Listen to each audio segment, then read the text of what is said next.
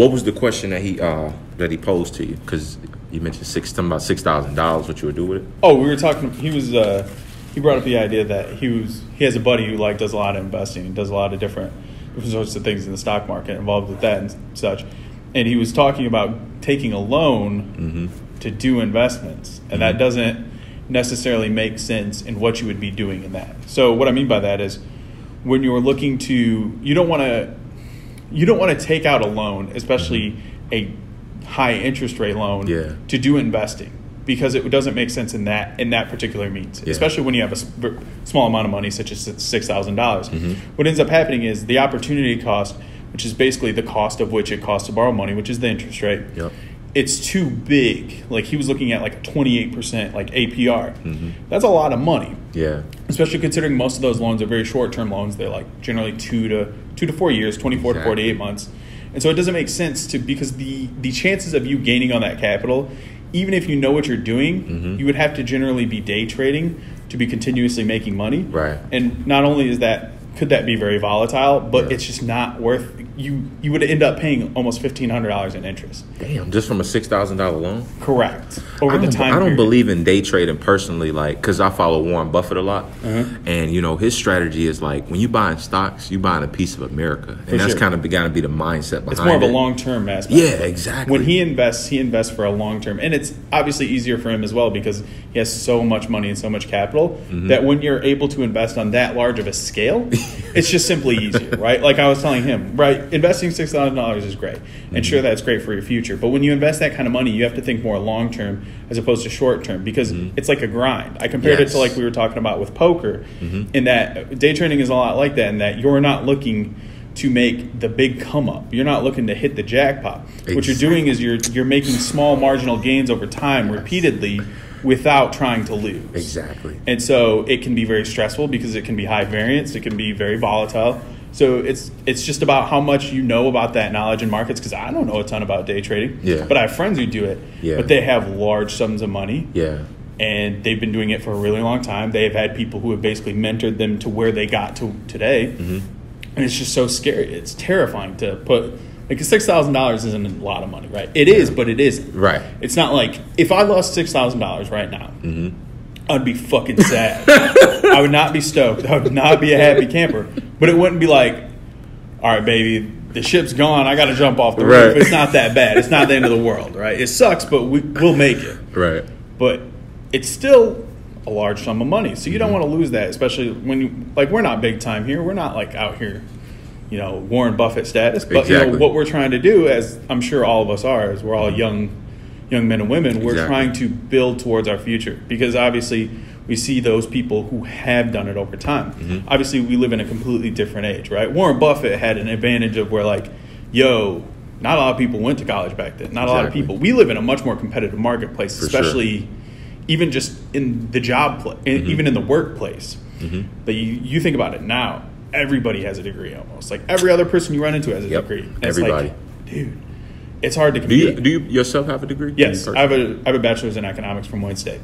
So, but like, even that's like hardly nothing. Now you got to have your master's. Now you got to have a PhD just to people like really, really take you seriously, or you got to just be in front of the right people. What do you think the future, like, 9 to 5s is? Because we talked about the fact that, automation is just going to like take everything over. Like, so yeah. What do you like? The future, what's next? The future of work is the scariest thing ever. Okay, so you can draw parallels to a lot of weird moments in history, a la like the Renaissance era in Europe, right? We've seen a lot of art and a lot of different sorts of, which that was automation, but it was a different kind of automation. It was slavery.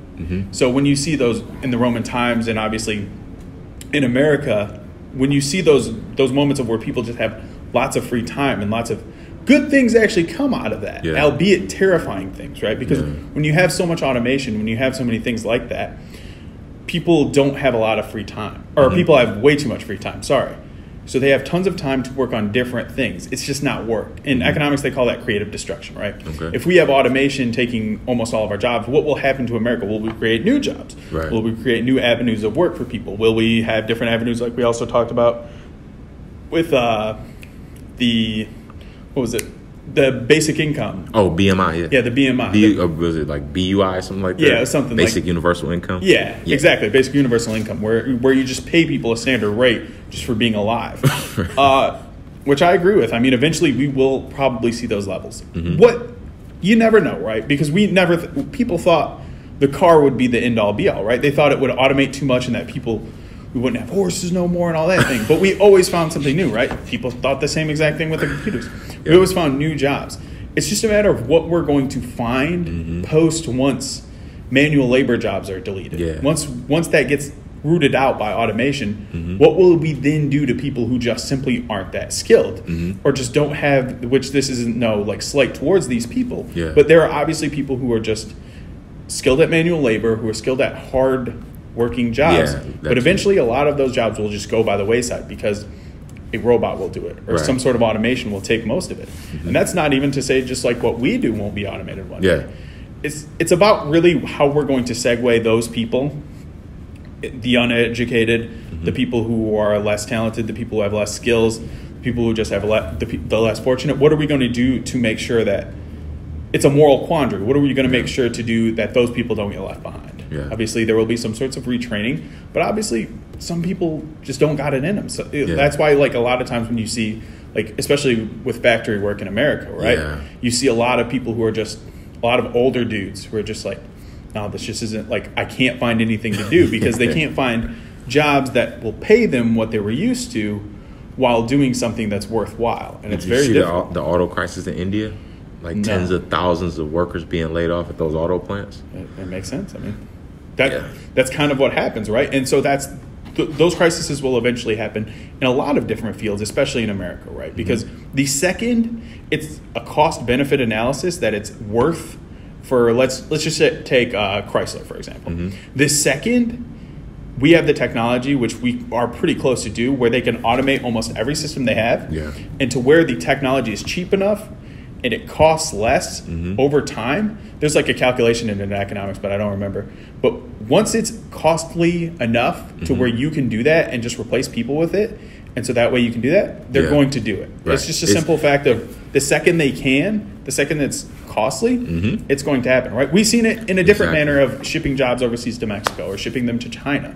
It was cost effective enough to do that, even though they had to uproot thousands or millions of dollars worth of capital, buildings, etc.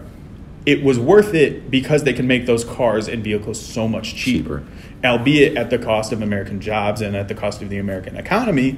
But businesses don't look at that. That's sort of why we have the modern era of like millennials being so against capitalism in its current form, because the millennials are being left behind. Pretty much. For a lot of millennials, it's just simply are. A lot of us have education. A lot of us work really hard, but we don't have the same opportunities that our like fathers or grandfathers had. Whereas my dad could get a job at Ford, coming straight out of high school, or even dropping out and making enough money to buy a house. If he wanted to buy multiple cars, he could, and they had that opportunity, right?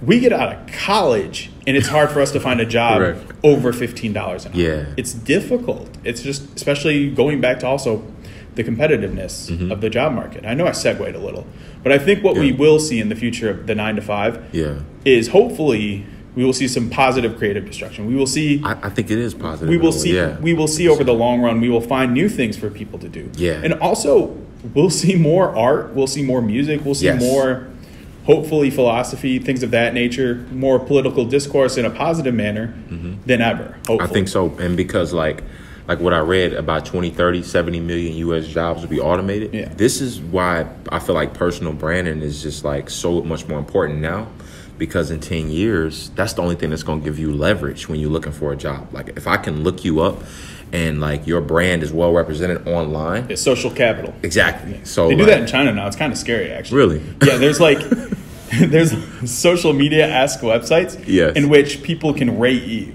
Like, do they think you're like a good person? Right. But that's a slippery slope. That can be scary. With that comes very negative connotations. Like a personal feedback system. But it's also, just think about how much that can be used for a negative aspect. Think about how much just because of the color of your skin or just because you're a woman, that maybe your social capital isn't worth it. We see it nowadays, right? It's just directed in a different manner. It's not necessarily a hard quantifiable. It's just old white dudes being racist and not wanting to hire black guys. You know what I'm saying? So it's just like, you see that statistically, right? So there was a cool thing in, if you've ever read the book Freakonomics, it's like a wacky book about like crazy economic theories and stuff. But they did a statistical analysis of dudes with ethnic sounding names. And so they literally took white ass names and they took ethnic names and they compared job applications with nothing different other than their names. And the names with ethnic sounding names got called back like 50% less. Wow. Strictly just based on the name, right? So if you had Eddie versus like, I can't think of a fucking name off the top of my head, but like just anything, right? Like let's even just say Bubagawa.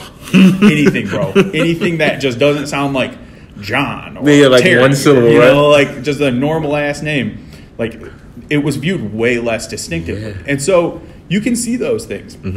That's where those social capital concepts are very scary, is that people shouldn't be judged necessarily on certain things. Like obviously it can get a slippery slope and people can just view you simply just based on those facts. It already happens now, but it could, you never know, man. It could be one of those things that's positive because it's more out in the open. And it's more transparent. More transparent. But it's still scary. Yeah, it is. One person could not like you for like you having a bad day. You're fucked, which is a terrible thing. And they could just rate you negative, like, this guy's a piece of shit because he got angry because cut him off. It's like, but people do that all the time, right? People, like, I've had people tell me they literally thought I was an asshole for just like goofy things I said, like literal jokes that weren't even like casual. I'd just be like, hey, I'd just say something like coy or like off the cuff, just being like, hey, nice shoes or something, like just as a joke, even though it was like a friend's friend, right? They were like, I hated you for years because of stuff like that. And I'm like, bro, I'm just a troll. Like I'm a jokester. Like obviously I meant nothing ill will, but sometimes you joke around a little bit for sure, and that could fuck you. It's just terrifying. And so like I was more so meaning too in the aspect of, let's say I'm a guy like because I teach Forex as well. So right now I'm in the middle of like building a community around what I teach, and so X amount of followers usually equals leverage. So once I built this community and I'm at like, let's just speak hypothetically 100,000 followers, right?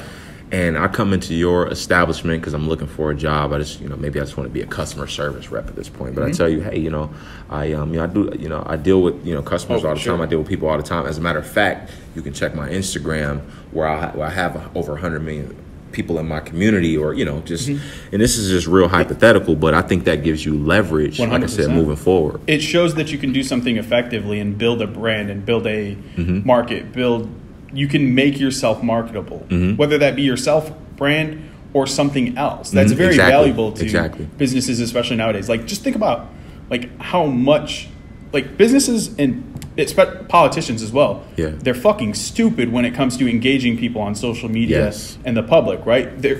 Because most of them are older. Let's just get it out in the water. Right? Let's just look at shit like Joe Biden is doing right now. Joe Biden is literally shooting himself in the foot left, right, and center at any opportunity he gets because he's saying things that you could say like maybe like 20 years ago that would make sense, but nowadays you're like, fuck, you can't say that. What do you say? Poor kids are equal to like? Or no, he said like, hopefully poor kids have the same opportunities as white kids, and you're like, bro, we know what you mean by that. That's not like you fucked up, dude. Or like Kamala Harris posted a tweet. I'm not very familiar with Islam, so she posted like one of the sayings for people for Islam, and then right afterwards she posted a picture. And I got my pork chop from this restaurant. It's like, you got to be smarter than that. You have to be in the age of it's 2019. You have to be like I said. I don't know a lot about Islam, and I don't know a lot about Muslim culture, but there's a few things I know, right? There's a few commonalities that you gotta kind of dodge. And it's one of those things. It's like, especially in social media, and especially how we engage, especially clientele and people, you have to be smarter than that. I mean, even Quicken Loans is guilty of it. They had that fuck up with the Detroit poster where there was like no black people in it, and they were just like, people were in an uproar because it's like, you realize like, the demographics of Detroit include black people, right? You got to be mindful of these things. You have to be very aware of these things. Like every company needs to pay attention to both your relations, and especially how you handle yourself on social media. Absolutely. More than ever. Absolutely. And those are valuable substects that millennials are very understanding of and in control of. We have a different, because we grew up in that. We grew up in it, exactly. We grew up Our on parents the internet. didn't have that. My dad doesn't know how to fucking use Facebook. Exactly. My dad doesn't know how to use Twitter. My dad doesn't know what Instagram is. Exactly. But So we this grew up stuff is using so brand new, bro. This is so brand And new. it's so valuable. Like the fact that the internet is in our pocket now, that shit is unheard of. Well, the fact that you just have a machine that can do almost anything in your pocket. This should be $1 billion, bro. Yeah, we talked about that. It's absolutely insane. Absolutely underpriced.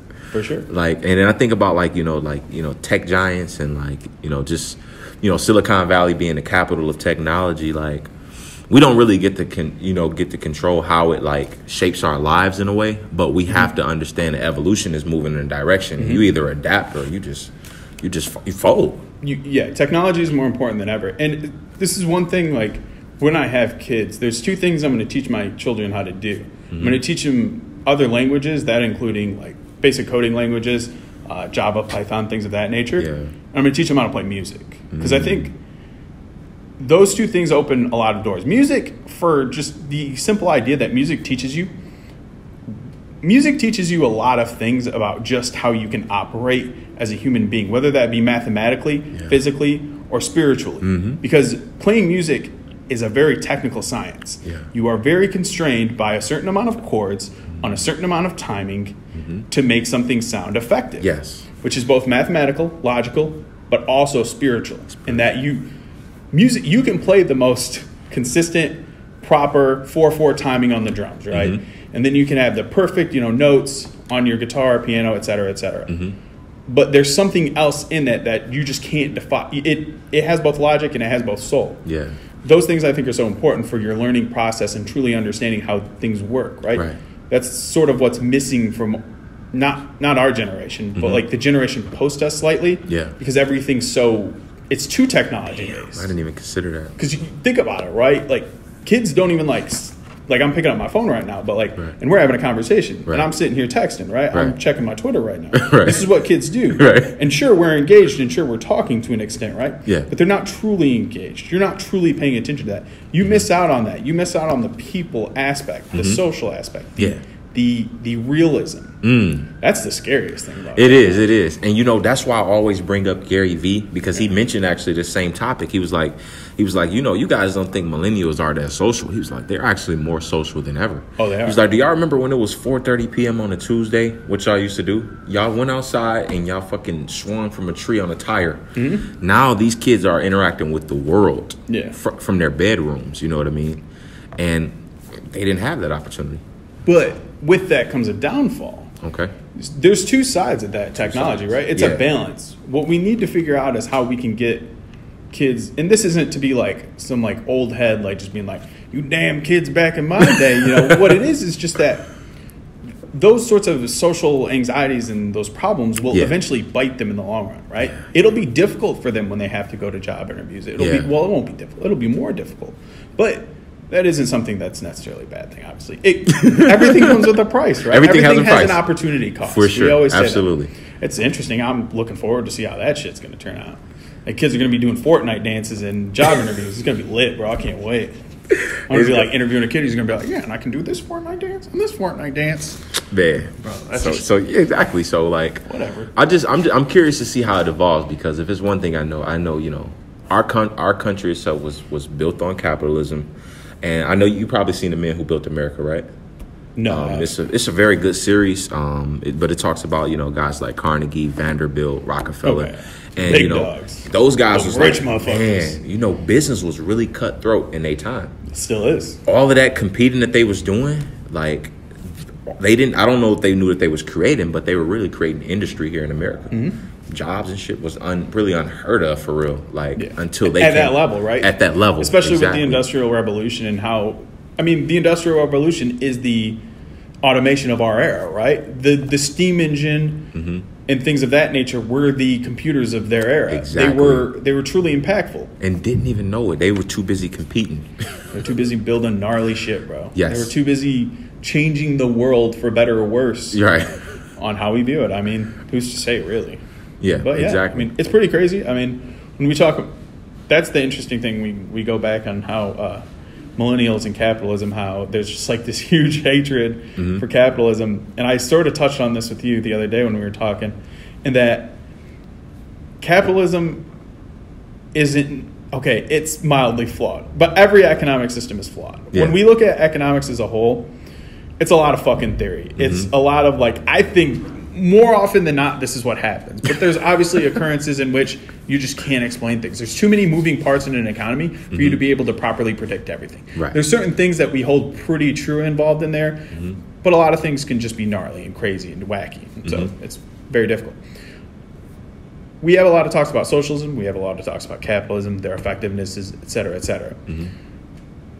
And a lot of people have a problem with socialism just because people hate people getting free shit. Yeah, that's why people will that's why people will get so salty at universal basic income. They're just scared that someone isn't working for that money. They're not, taking advantage of. They have this shitty like super Protestant work ethic that like, yeah, I never take breaks and I never take a drink of water while I'm on the floor. It's like, no, dude. Like, at the end of the day, capitalism is all about who can get rich off of who. It's a very simple game, right?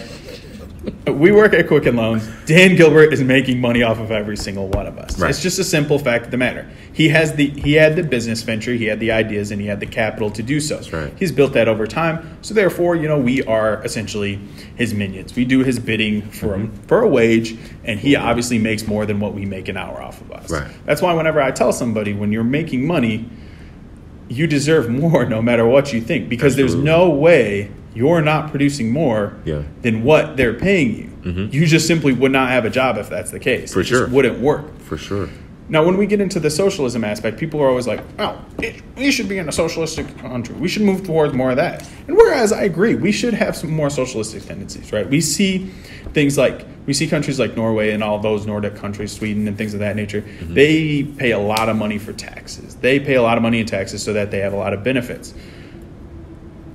None of these will ever work perfectly, right? We will never have a capitalistic society, a socialistic society, a communistic society fully complete in their forms that will work properly. Because at the end of the day, humans are fucked. At the end of the day, people are selfish. And not necessarily for the wrong reasons, right? You yourself are programmed as a human and an instinct to survive. That is just instinct over time. Number one. Exactly. We are literally animals, and we are programmed to do that. So, unless we learn... Stephen Hawking wrote about it. Unless we learn to change the fact that we are the center of the universe, you yourself are the entire entity of your existence, then none of those systems will ever work. Because everybody will always want more than somebody else. Everybody will always be selfish to a certain extent. Because we're programmed to survive. Because now we don't have to go hunting. We don't have to go out there and kill a boar to survive for the next week for us and our tribe. Exactly. We simply have to just make money. Right. That's our form of hunting. Right. And sure, we want to do that more than the other people so that we will survive, so that our bloodline will survive. Right. That's why those systems are flawed. To an extent, there are obviously problems with capitalism in that it is generally exploitative, but almost any system is over the long term because corruption breeds exploitation. For sure. But capitalism is the worst proponent of it. That's why capitalists or democratic socialism country or socially democratic countries tend to be more successful because it combines a lot of both aspects and allows people to have the freedom of helping out those who are less fortunate, and things of that nature. And those are the happiest fucking people on earth. People in Sweden are the happiest fucking people on earth. Making less, right? They get 50% of their taxes taken away from them. Right. That's a lot of fucking money. That is. If you told any American, we're going to take 50% of your taxes, they would lose it. Salty as shit. But it's not that crazy. It's 17% more than what you pay now, pretty much. Like the average American probably pays around 30% in taxes, right? After the Trump tax plan is probably like 28, but it's in that range, right? But think about how fucked roads are in Michigan. Think about like how much our car insurance is. Right. Think about all these different things that suck. Yes. If we could fix those things, I'd pay 50% in taxes. I'm one of those weird people, bro. Like, I'm okay with taxes. Now, I don't control the amount of it, but like, because I read a book by Ben Franklin, right? And he said, if if the taxes imposed on us by the government was the only taxes that we had to pay as human beings, then we might be well off. But he said you tax twice by your own idleness. So when when you're sitting up at the crib being lazy, not doing shit with your life, that's a tax. And I don't know what degree that taxes you to. Maybe on a spiritual plane you're being taxed. For sure. No, but that's a tax. It goes back to the phrase, the opportunity cost. Your opportunity cost of you sitting around and smoking weed all day and not doing shit is that you're just not making money. Yes. That you're getting taxed. Mm-hmm. You're just not having the ability to do those things. And he said you tax 3 times as much by your own foolishness. So, like, not even having an open mind, wanting to learn new things or expand your knowledge, grow a new skill set for the coming economy, that's a tax as well. For sure. So it's like the government taxes is not the worst thing in the world. I know I'm not the one out there building the roads. I didn't put that damn pavement on the ground. I didn't put that street there. I didn't put the light there. I didn't organize none of that. The only scary thing about that is, as much as I'd love to pay 50% in taxes and have all my shit fixed, is that unfortunately that's just not the case in America, because our government is very corrupt. Like as we've seen in America, our democratic system is terrifying right now.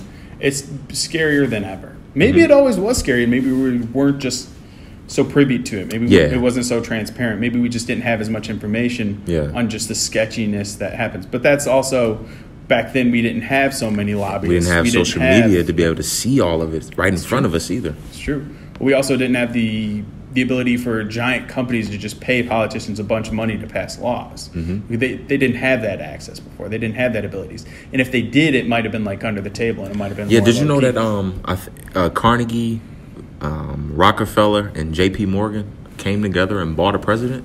I believe it. It's crazy. William McKinley. They bought William McKinley because Teddy Roosevelt wanted to make monopolies illegal. So they're like, fuck that. We got to get our own president in office. And they paid this man. But he got assassinated. And guess who the vice president was? Teddy Roosevelt. And he put the laws in place. So they was buying presidents back then, and it was always corrupt. But absolutely. It's just a level of now it's more open, right? Right now, get exactly. To see, sure, some of it's conspiratory, but obviously there's more information than ever. There's more understanding of just how it's more out in the open because it's allowed to, which is kind of terrifying. But it goes, I mean, just think about how like scary 2008 was and the whole global economic crash. Yeah. It was literally just due to dudes just running rampant. It was just literally people in high positions in stock or in banking just selling bad loans. Yeah. But junk loans, right? It was trickled down. Or like it was going through every facet, right? Right. It was going through every small lender and even big lenders, but it was going through all lenders. Yeah. Just giving out loans because there was no regulation on it. You can just give out a loan to anybody, bro. Exactly. You don't give a fuck if someone can pay this back. And then, let's bundle all these loans together. We know they're fucked. Well, let's get someone to rate them really well, right? Well, let's get someone to say, these are great assets. You're going to make tons of money over time on this. Just buy them, right? The American financial system literally bankrupted a country. We bankrupted, I think it was Greenland. It was Greenland or Iceland. I get both those countries confused because they're both like weird islands. But we bankrupted a country because we sold them bad loans that were like supposedly great investment properties. How jacked is that? That's so crazy. And the fact that like so little happened because of it, it was almost inconsequential to the global economy over time. Like, sure, it was a big deal and a big event and a lot of people lost a ton of money, but like nothing happened, right? Like if this was like the 1400s, those people were getting their heads lopped off in the streets. Most of those people got bonuses and shit. People worked at like J.P. Morgan and Chase. People worked at like Bank of America and all those other Bears and Stearns and things like that. Those dudes got bonuses. Like, that is insane. That is just corruption is the biggest problem in America. Capitalism, sure, it's got its inherent fuckness. America has its inherent fuckness as well, just due to like years of we had slavery, we had colonialism, we have all these different problems in America's past and history. And capitalism has been a big proponent of all those, so it's naturally exploitative. But the biggest problem is the corruption. I mean. I shouldn't say that, actually. I'm not sure. But corruption is one of the biggest deals because those things continue because of corruption. Those things are allowed to happen. People who have money and control are allowed to continue those negative processes because of corruption. For sure. Yeah, I don't know, man. I'm one of those guys. I always see the glass half full. I just kind of got an optimistic view about it because I just love to compare now with then. And if we go back 100 years ago, shit was more fucked up for real. Like on a social level, like just being black walking down the street was a problem 100 years ago. For sure. And you couldn't go in the same bathrooms and things, you know. Absolutely. So, and then 100 years before that, even worse. So it's like life progresses and, you know, evolution involves things, but like it's not when we want it to be exactly. But it has a general direction that is headed. If you kind of look at it, you know, it's fair to look at it optimistically, because if you go through your life thinking everything's half empty, you're going to be fucked in the long run. You're just going to be like mentally jacked. But there's also something to be said for that. Optimism is good, but settling is not. And the status quo isn't something we should be used to. We should not ever settle for those ideas that, A, it's better, so we should be happy. No, we shouldn't. Okay. We should never be happy, because there's always, I shouldn't say that. We should never be happy. We should never be happy with the way things are, because we can always strive for better. We can always improve. Things can always get better, especially on the social justice tip. Yeah. Especially on that aspect. Like, sure, you guys aren't slaves anymore. But, but that doesn't mean you guys don't face injustices on a daily basis. Exactly. That doesn't mean, much like we said earlier with the ethnic names, that doesn't mean that that's okay. And the fact that African Americans have the highest incarceration rates on the planet. Bro, that's a whole nother podcast in and of itself. Like, just even thinking about that. Right. When people don't even, it still blows my mind that we can still have conversations, and you can still have conversations with even just people in your office that you wouldn't think that they would have those like negative views, but they'd still be like, why is he kneeling for the national anthem? He should stand. It's like, dog, that's his right as an American. Exactly. Like, you forget. Like, if you are in the armed forces and you don't support that man, what did you really fight for? You didn't fight for the Constitution. You didn't fight for those things, because the Constitution grants him the right to do that. The Constitution gives him the ability to stand up for what he believes in. That's right. And it's not like he's doing it in a negative manner. It's not like he's bucking down cops in Philadelphia like that one dude. Exactly. What he's doing is he's doing it in a very, very quiet, very mild manner. He's doing it in an important manner. Those kinds of things are necessary. There has to be people who will stand up. It blows my mind that someone can... Colin Kaepernick was a very important person. He was a very rich man. He made a lot of money. He stood to lose a lot. He obviously lost a lot. For sure. Those kinds of things are important. Even though people just think it's just like he's just a football player. Those kinds of things are important. But to go back to what I was saying a little earlier, I'm mind blown on a daily basis at how much I run into just people being salty at things like that. For people standing up for what they believe in because they don't understand it.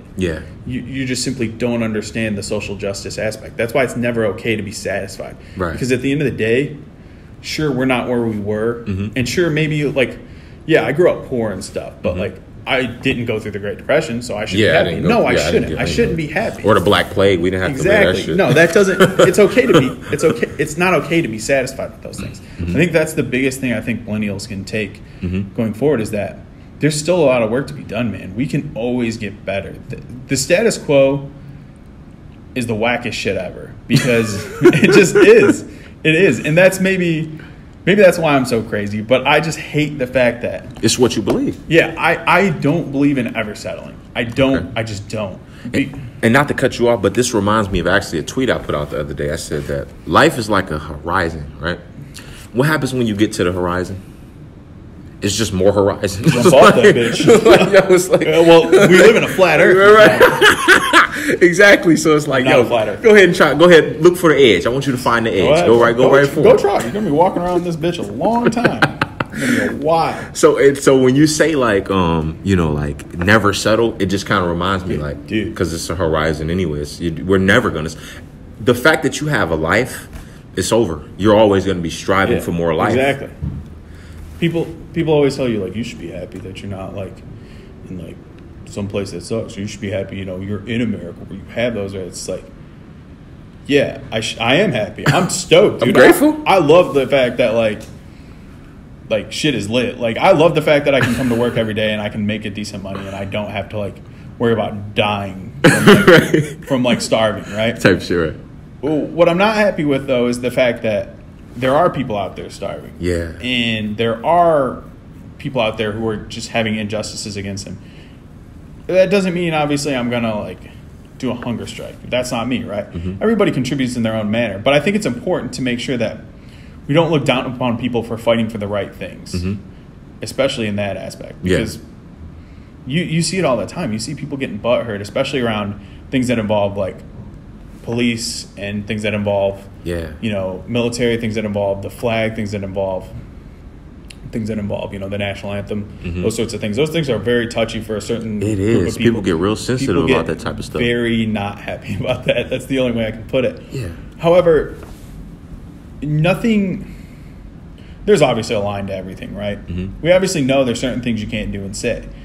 But at the end of the day, you have to take risks and you have to stand up boldly sometimes, right? You have to stand up boldly to make changes. For sure. You're never gonna accomplish anything unless you take a risk. We talked about that, me and the buddy with the loan thing. You're never gonna accomplish anything when you're taking risks. Mm-hmm. So I think it's great that we see people doing like that, but it still blows my mind that we still see so much backlash over things like that when clearly what he's doing is fighting for something that's important. It's not like he's fighting for something ignorant. He's fighting for people not getting killed by police officers. Exactly. It's as simple as that. Really simple. It's super simple. It's super simple.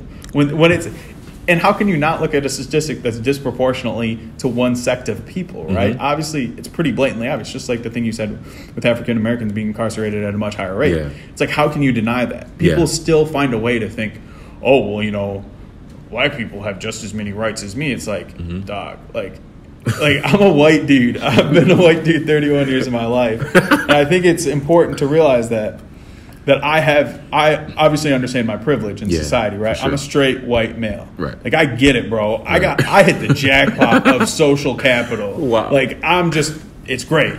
I don't have a lot of the problems that, maybe people of different sexualities do. Maybe people of different, skin tones do. So I don't have those problems. But I think what's important is that it's important to speak up when you see those things. It's important to identify and understand why those people are going through, because otherwise education is just uneducation, like people are uneducated about those topics. That's how it keeps continuing, right? We were talking about it the other day, me and Mario. He was saying something to the effect of,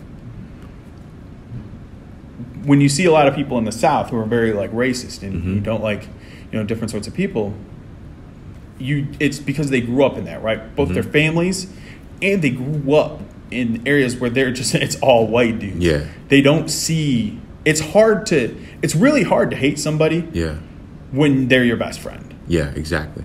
When you grow up around different sorts of people and you get involved in different sorts of cultures, it's hard to be mad at people when you have those experiences. Exactly. Like, how can you be mad at like Arabic people when like you grew up in Dearborn, right? Like, you grew up in Dearborn, you grew up around them your entire life. Exactly. You experienced that culture inadvertently, indirectly, through just by being, mutually around them. And I grew up with a gay brother. Yeah. Which made life so much easier for me. Because you understand that perspective. You understand that you can never hate a gay person. Exactly. You can never hate somebody who has those feelings because you love your brother. Absolutely. That's your blood. You do anything for that person. And so how could you ever feel that way? Exactly. You have that experience. Yep. I mean, sure, there are people who are pieces of shit and who are just of course. but it's a lot easier to understand those subjects when you're involved in that culture.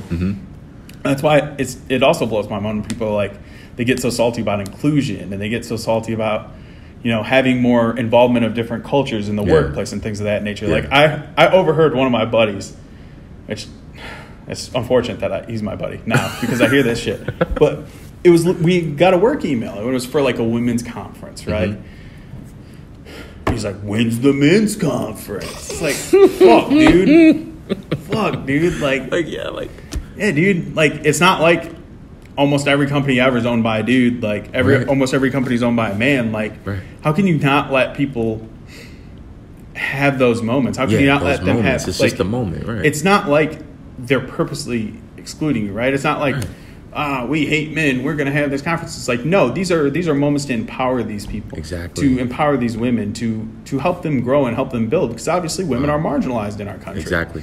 For a myriad of reasons, but they are marginalized. Same with different sorts of sects of people. So it's important that we have those things. And even in such a like very open and inclusive environment that we work in now, people still say shit like that. And not to cut you off, because you said earlier that you hit the jackpot, right?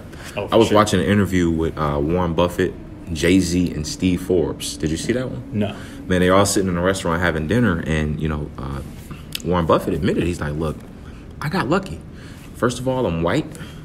I was born in America, and I'm not a woman.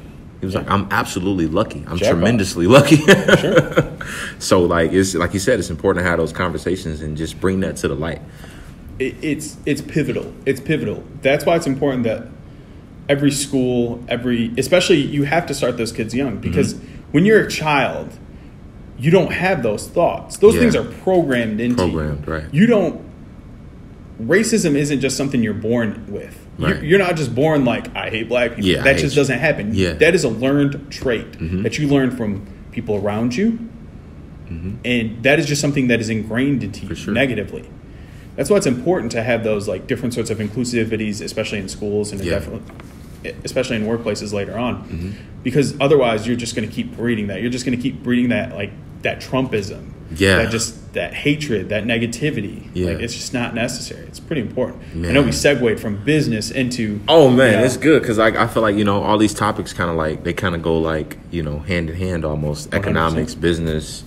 everything's connected, right? For sure, right? And I often talk about, like, the fact that spirituality is important as well. Like, it's not a part of, like, the general conversation.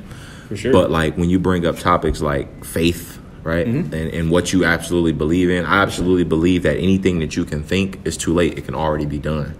It's just a matter of putting personal action. It's too late. Like, it's just a matter of putting personal action behind that thought to supplement that thought and manifest what you're thinking. You know what I mean? Everything in my life, bro, or everything that we can look around and lay our eyes on was just once a thought at first, right? Because thought is the father of all creation.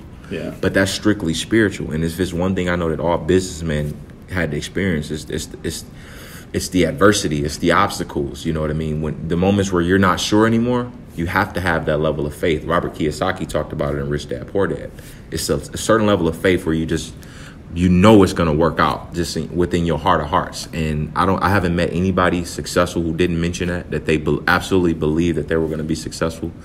So that's why I believe, business and spirituality is so intertwined, because you have to believe this vision is even possible for you to, what I'm saying, do what you're doing. That's something I wish I could get better. That's something as I go forward in trying to be successful in any facet of doing, I need to get better at having that personal belief. Because sometimes I feel like I have it inadvertently or subconsciously that I just react and I just do it, that I have those not powers, but I have that ability to just do something. Yeah. As opposed to if I think about it, I'll just doubt, or I'll have that second guessing, or I'll think about it too much.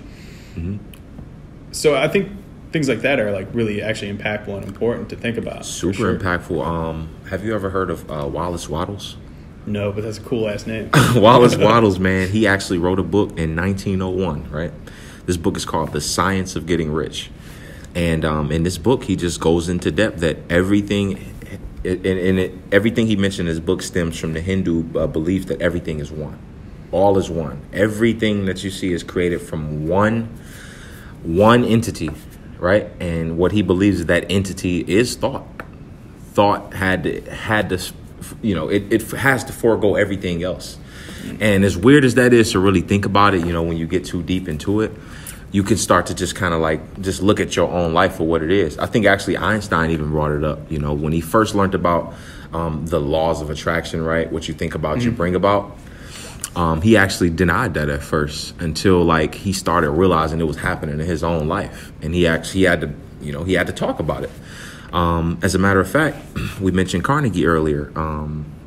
Carnegie hired a writer named Napoleon Hill, if you ever heard that name. He wrote Think and Grow Rich, which is, I've definitely seen that book. That book is still to this day responsible for producing the most millionaires than not any other book. I'm about to go buy that book. Think and Grow Rich. That's the name of the book. But what's more fascinating is how the book came into existence. So Carnegie, after he got old and was done battling J.P. Morgan and sold his company, he wanted to give back. He wanted to teach the laws of success. So he hired a young writer, 20-year-old Napoleon Hill, and he said, if I take you under my wing and promise you that in 20 years you'll be wildly successful, but in that 20 years you wouldn't have no material compensation, would you do it? And he did it. He said, hell yeah. He said they spent the next 3 days together. That's 72 hours they spent together after that. But he basically funded for Napoleon Hill to be able to travel the world. He paid for him to travel the world and talk to the richest people on the planet and just get their philosophy about life. It took him 20 years to do that. When the journey was over and he concluded all this data, he realized that these people disagreed on many different topics, thousands of topics they disagreed on. But he said there was one thing that they all unanimously agreed on, and that one thing is what you think about, you bring about. Nobody could deny that. So there's something here. There's some type of evidence here that once it's there, bro, it can be here. You know what I'm saying? It could be made manifest, basically. Sure. So yeah, man, I definitely recommend checking that book out. But yeah, so the last thing I wanted to hit on, bro, is just like just the power of just content, because, you know, like you said, you don't think you should ever be satisfied with the way things are. Could always be better. What I'm so grateful about right now, the way things are, is the fact that now that we have the internet and smartphones, I think smartphones is even the playing field for humanity, because I can put a message out and anybody in the 100%. World can find that message. There's no middleman now for my message. Yeah. And I witnessed the power of that when I put out a YouTube video back in 2017. I was just talking about Forex just for a minute, and nothing happened for 24 months after that. But 2 years later, a couple from New York found my video and hit me up and asked me if I could train them on Forex. That was just the power of putting out content 2 years ago. And just to go even deeper on how like content is powerful over time. Alan Watts, who was a philosopher back in the 1950s, he lived in California, but he was from Britain. Very, very intellectual guy, but he used to speak for a small group of people in LA back in the 50s and just talk about his topics of life and things like that. And he used to turn his tape recorder on. Now, he maybe spoke for maybe like 20, 30 people at a time, but he died in the 70s. If you type in Alan Watts' name right now on YouTube, his podcasts are getting millions and millions and millions of views. It's impacted more people than ever than from when this guy was alive. So my thing is, content is evergreen. It'll always be here, and it'll impact long after you're gone. And I think that alone is so powerful. The fact that this is live right now and somebody's going to hear this 10 years from now and maybe get some value from it, from whatever we spoke about. Sure. I think that is just amazing, dude. For sure. As long as you're not like copying something directly, right? So obviously, if I go and try to do like, what's the biggest podcast? The Joe Rogan podcast. Joe Rogan, the biggest podcast. Ooh, that guy. So if I went and copied his basically his format, like I'm just going to be this UFC guy, smoke some weed, do some shit. Like maybe it's successful, right? But it doesn't have that impact, right? But I think if you put an earnest effort and you are a genuine human being, and you put forth things that are interesting, thoughtful, and provocative, yes, content doesn't have an age, right? Think about how many authors, like you said, Alan Watts. Think about how many people who are just genuinely brilliant human beings, but their music wasn't discovered, or their information wasn't discovered until later, and people are like, "Wow, this is incredible." There's a really interesting band like that called Death. They were a band called Death. They were from Detroit. They were an all-black punk band, but they were a punk rock band before punk rock was really a thing. They were playing like offshoots of rock and roll, but it was really aggressive and different and mind-blowing at the time. But they only put out like one album, and almost no one heard it. Almost no one knew, because they were just a band that played, and they just didn't really do anything. They didn't get signed, so they just went their separate ways. Later on, people are just now discovering that, wow, like the founders of a music that is largely dominated by like white dudes was literally invented by some black guys from Detroit that no one had ever heard of. And so just because it wasn't discovered until like relatively recently, and they did a documentary on it, and it's really interesting, and people are now discovering that stuff. So just because maybe there's tons of stuff out there like that, and there's tons of content. That's why it's always important to also just keep searching, keep trying to find those things, because you never know what you're going to find. You'll never know that you won't find that diamond in the rough. Content is so interesting in that way, especially on the internet, because the internet is like that, right? Yeah, it's so vast, and there's sheer infinite amounts of content. But it's just like meeting people, right? You can just meet that person. You would never have met that person like if you went to China, right? Right. You go there and you happen to meet that person, and that person may be the most pivotal person in your life. That person might change your world. Right. Much like you may find a book that very few people have ever heard of, and it's only has 100 copies, and it's barely been published. But that book may contain just the message that you need to hear. Exactly. Maybe that book was only. Now, I'm not a very faith-based person. I don't. Yeah. That's not me. Right. But maybe that's just there for you. Ironically enough, that moment in time was specifically there and purposefully there so that you could discover it, and it's perfect.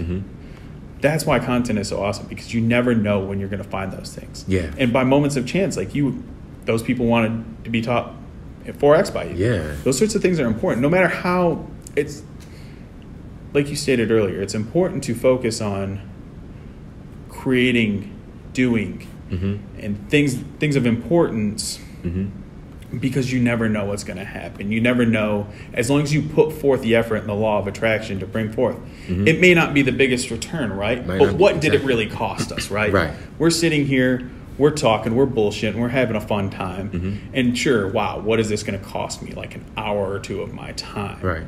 But at the end of the day, was it really a waste? Right. It's not. Exactly. Because we're putting out content. And maybe someone hears this, maybe thinks we're geniuses. Right. And maybe they want to help us. Or maybe someone thinks I'm a fucking dumbass and they're going to write some comment and call me an idiot. Right. But you know what? At the end of the day, what matters is that something came of this, and something came of this positive. And the intent that we did it with. Yeah. You know, and you also mentioned that, if you was to kind of do something similar to Joe Rogan, you wouldn't want to kind of be seen as copying. This came directly from Pablo Picasso, one of arguably the greatest artists of all time. He said that good artists borrow, but great artists steal. I say steal it because you can try your best to try to copy someone and you still won't do it like them, because you can't be them and you can never be them. You can only be yourself. That's true. And it's coming through your filter. Even if it's their message, it's coming through your filter. It's genuine. There you go. It's genuine. Because obviously, like, you could steal. You could steal, like, let's say, like, I could steal somebody's music, right? But if I sing it, it's not going to be the same. It's going to be me. Yeah. Albeit that's probably not the best idea. Yeah. But those things going forward, it's important, because at the end of the day, you still gain something from that. I think every experience at the end of the day is a positive one. It's hard to think like that sometimes, but it is. I believe that. I believe that. And that's because it's like nothing is actually happening to you. It's happening for you. That's kind of just my mindset for things. And at the end of the day, I don't believe in everything happens for a reason, right? Right. But what does happen is that you've gained something from that, whether that be some sort of knowledge, some sort of benefit from, like, building a relationship with someone. Like, for example, no one may listen to this ever. No one may, like, gain anything from this. But we have gained something today. We had a great conversation. We got to know each other better. And we're better for that. We're better people for that. We know each other now. We're better along the lines of friendship, right? That's valuable in and of itself. Those experiences are valuable in and of itself. Exactly. I think it's important as we go forward as human beings in the grand scheme of things in this vast universe that we try to just look at things more like that. Those things they may not pay monetarily. They may not pay in dividends per se. But what they do pay off is in experiences and in forming different bonds and things of that nature. It's a different way to look at it. This shit is blowing my mind, I think it's more important in the long run. I'm thinking differently just because of this now. Wow. It's powerful, man. And like I said, you never know. Like, it's going to be here forever, I believe. I don't know what the future holds. A meteor could hit this. And that just goes back to what makes me more grateful to be a human being, because I know that it's only around 7.8 billion of us roughly. And that's not a lot. The reason why that's not a lot is because when I go out to dinner to eat and I order chicken wings, I don't just eat one wing. I eat about 4 or 5 wings. And if my brother's with me, he's going to get 4 or 5 wings. My cousin going to get 4 or 5. So it's more than 7.8 billion chickens. It's more than 7.8 billion ants, right? We are the only species it's not really that many of us. So one meteor, goodbye. So I'm grateful because they say you have a better chance at hitting the Mega Million lottery 7 times in your lifetime than actually having a life. Oh, for sure. Because there's like a statistical probability that this is going to be a slight segue, as most things I talk about are, but there's like a statistical probability that the air we're breathing right now can turn into gold, just due to scientific fact, right? Just due to molecules combining and things of that nature. Yeah. There's a literal chance that a small speck of gold could be created from the air we have right here. Wow. So, with that being said, human life in and of itself is just a crazy mathematical equation that shouldn't have realistically happened. Never happened in the first place. I mean, anything's kind of like that because everything is so chance-based and so random, right? Just our existence alone is insane. Because as we've seen so far, we haven't seen another intelligent life species in this universe. We haven't seen it. We might not ever. That doesn't mean it's not out there because the universe is so infinite, but just think about that in and of itself. All the planets we've seen, all the things we've observed, we've never seen intelligent life anywhere else. Ever. And they always talk about UFOs. I feel like Neil deGrasse Tyson said. He got some hot water for some shit he said. He did though. He was like, look, if UFOs are real, like, why they can't just land the damn thing at Times Square so we can all see it and snap it in Instagram? Why it's always in some like remote location in a farmer's backyard and shit where nobody been the last 5 years? Like, because they were drinking too much of that moonshine and they seen some shit. But man, I definitely appreciate your time, Lee. Man, last question here: if it was your last day on Earth, what would be your last meal? Last meal? Shit, we were kind of talking about this earlier. Chicken wings? I can't decide from where, so I'll just say something basic like Buffalo Wild Wings. It would be specifically the Caribbean jerk. I would have chicken wings from both there and Sweetwater. Okay. But I would have the Caribbean jerk from B-Dubs and some Sweetwater boys. And then Checkers fries, bro, or Rallies, whatever you want to fucking call it. Because I could eat a trillion of those things. And that would be my last meal on Earth. If I had to choose, that would be it. If you put me on death row, that's what I'm ordering. All right. Hey, some people say, look, I don't even know if I have an appetite if I know it's my last day. Shit. I'm going all out if I have to. If it's my last meal, I'm enjoying it. That's what's up, my baby.